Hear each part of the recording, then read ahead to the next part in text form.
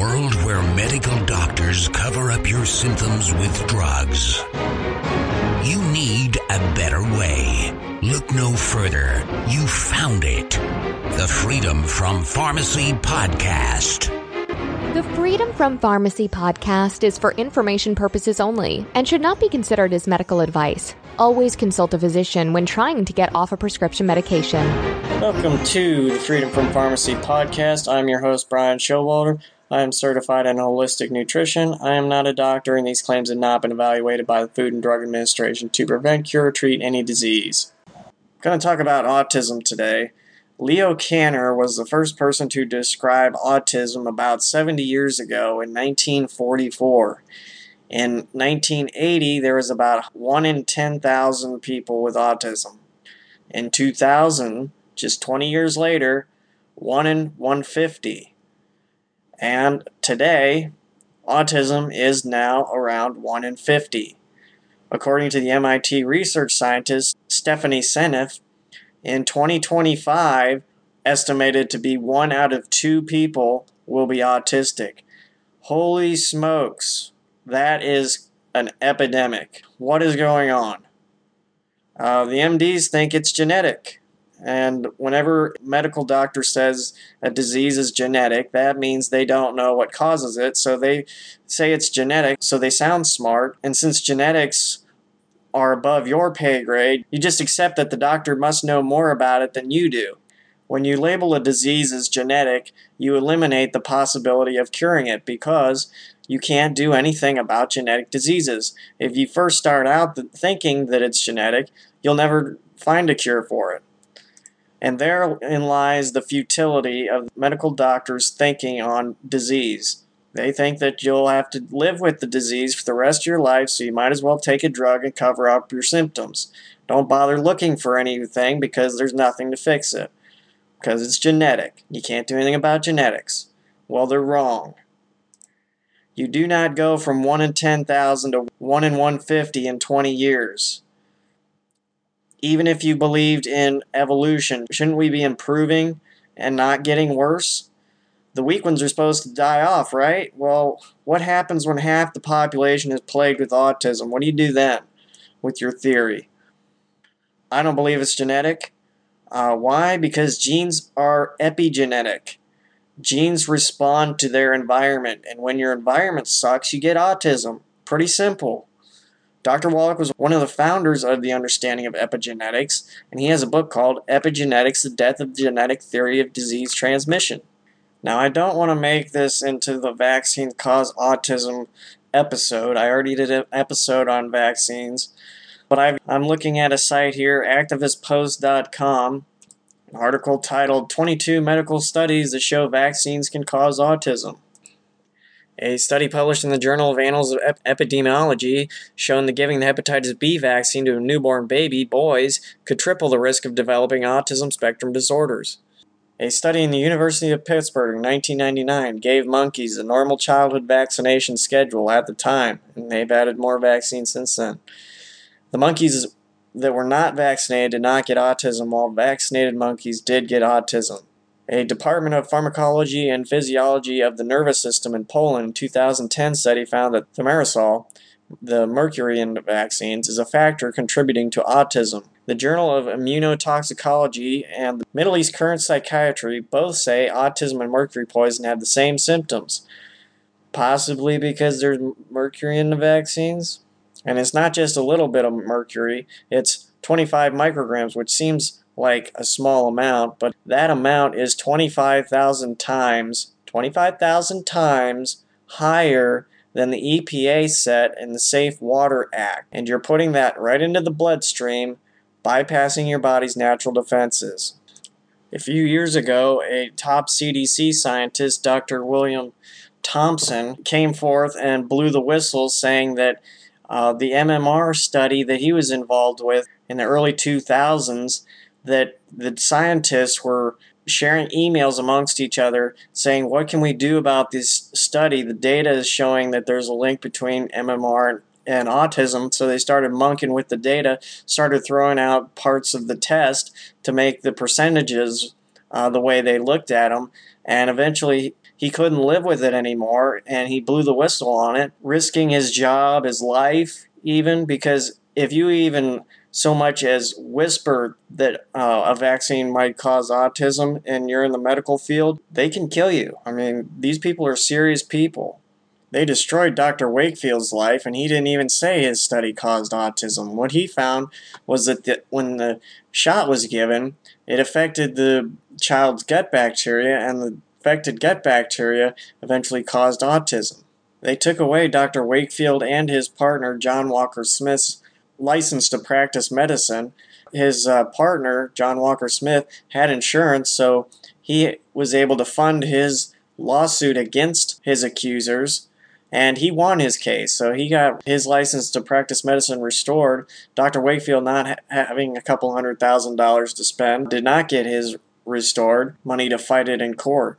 But it is interesting how they say vaccines don't cause autism when the insert of the DTaP vaccine says that autism is a possible side effect. Now, at least the insert used to say that. All of the links going to the original documents don't work anymore, so that means is they realized that published on the internet was a problem for them, so they removed it. But you can go to the VAERS site, that's Vaccine Adverse Event Reporting Service, and this is voluntary. People who have a side effect of vaccines can report it, and you can do a keyword search for autism, and it does come up. It doesn't come up as much as it should, but that's because people in the medical field are biased against saying vaccines cause autism, so they aren't going to report it. But you can look at cases such as Jenny McCarthy's kid, where as immediately after the vaccine, there was a decline in the child's cognitive ability. Vaccines are full of toxic chemicals that can be the straw that breaks the camel's back for a child that is already nutrient deficient, and by nutritionally deficient, I don't mean malnourishment. Down syndrome is a prenatal zinc deficiency, and just like no mother knows that she's zinc deficient, the babies can be deficient and it could not be apparent. Now, I know you might be aware of mercury in vaccines, and you might be aware that they took mercury out of some of the vaccines, but it's still in some of the vaccines, like the flu shots. But you can go to YouTube and look at a video showing mercury vapor killing nerve cells in live time. So we know that it does that. And when you inject mercury into the bloodstream, you're bypassing the body's natural defenses against toxic chemicals. I mean, in your normal body system, these toxic chemicals aren't going to make it to your blood in the first place, and especially not through your brain. I mean, your liver's going to help detox that, and especially it's found that if you have selenium abundant in your body, that helps to detoxify the mercury. Now, there's a very fascinating research coming from Stephanie Seneff. You can see some presentations of hers on YouTube, where she's talking about aluminum, which is in a lot of vaccines, and it's called an adjuvant. And what these adjuvants do is they stimulate the immune system, so that it can react to the virus that's in the vaccine. But she talks about how glyphosate combined with aluminum is a problem. She says glyphosate chelates aluminum. It chelates a lot of other minerals as well, because it's a chelator, which means it binds to minerals.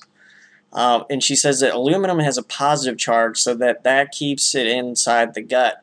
But when it's in the shell of the glyphosate molecule, it becomes neutral. And then glyphosate has this effect like citrate, where it can open up the gut barrier as well as the blood-brain barrier. So when you got this chelated aluminum molecule floating around with a glyphosate molecule, it can go right through your blood-brain barrier. Boom, right into your brain. That's got to be good. And it's found that glyphosate's been found in women's breast milk, even if they're eating organic food. So glyphosate's becoming a big problem, even for people who try to avoid it. And I don't know what their source, where they're getting it, just seems to be a problem. So what's the best? Having a healthy body so that you don't get autism. The best defense would be to start out before conception. taking the 90 essential nutrients, a healthy body start pack before you conceive a child, then during pregnancy, and then continuing on when you're breastfeeding as well. And this will give you the best possible chance that your baby will have all the nutrients it needs to be strong and healthy. Also, try to have a vaginal birth. Now, there's like 32% of births in the U.S. are C-sections, and this is a problem because as the baby's coming through the birth canal, the baby's getting inoculated with beneficial bacteria, which then colonize and becoming the baby's own gut flora. So when you have a C-section, the baby's not getting these gut bacteria, and this presents a problem because, as I've mentioned before, there's a gut-brain connection. These bacteria produce nutrients that the brain needs, as well as many other functions involving getting nutrients into the parts of the body that they need to be in. Now, this doesn't really have much effect on as far as the health of the baby, but having a home birth with a midwife, I believe, is a better option than going to a hospital, because there are a lot of diseases and infectious diseases floating around in hospitals, and there are statistics showing that home births are safer than having hospital births, unless you have a specific complication that you need to be in a hospital for. That would be my suggestion. But after birth, following a Weston A. Price diet, once the child gets off milk, and this is a diet that has a lot of good fats, saturated fats, and animal fats, because unlike medical doctors, we recognize that the brain is 75% made of cholesterol. That's good fat. Also, you want to avoid refined foods, especially refined sugar.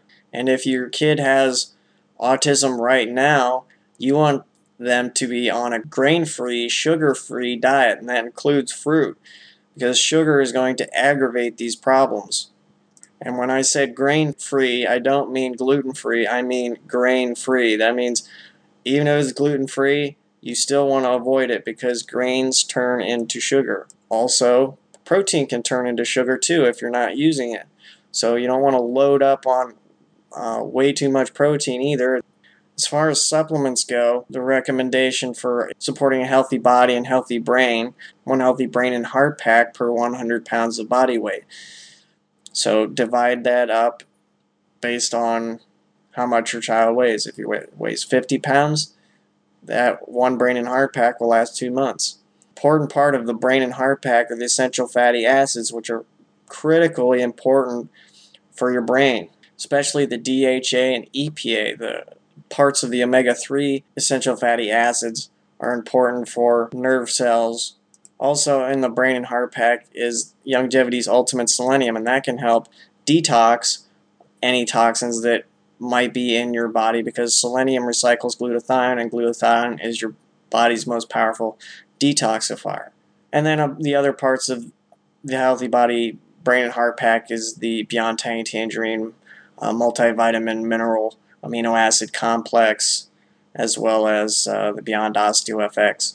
Also, what might be helpful is Youngevity's product called Synaptive, and Synaptive can help get the synapses in the brains talking to each other again. Also, one of Youngevity's probiotics, the Nightly Essence, the FloraFX, or Root Beer Belly, would be good to help with gut health.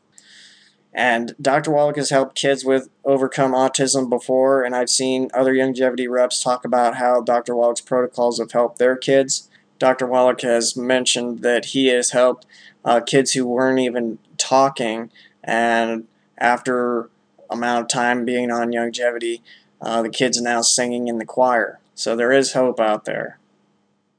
So this is Brian Showalter signing out. We'll see you next time. To see the products mentioned in this show, head over to freedomfrompharmacy.com and look at this episode's show notes, and you can see all of the Youngevity products by clicking on the store tab. The Freedom from Pharmacy podcast is owned by Easy Way LLC and is under Ohio Revised Code 4759.10I.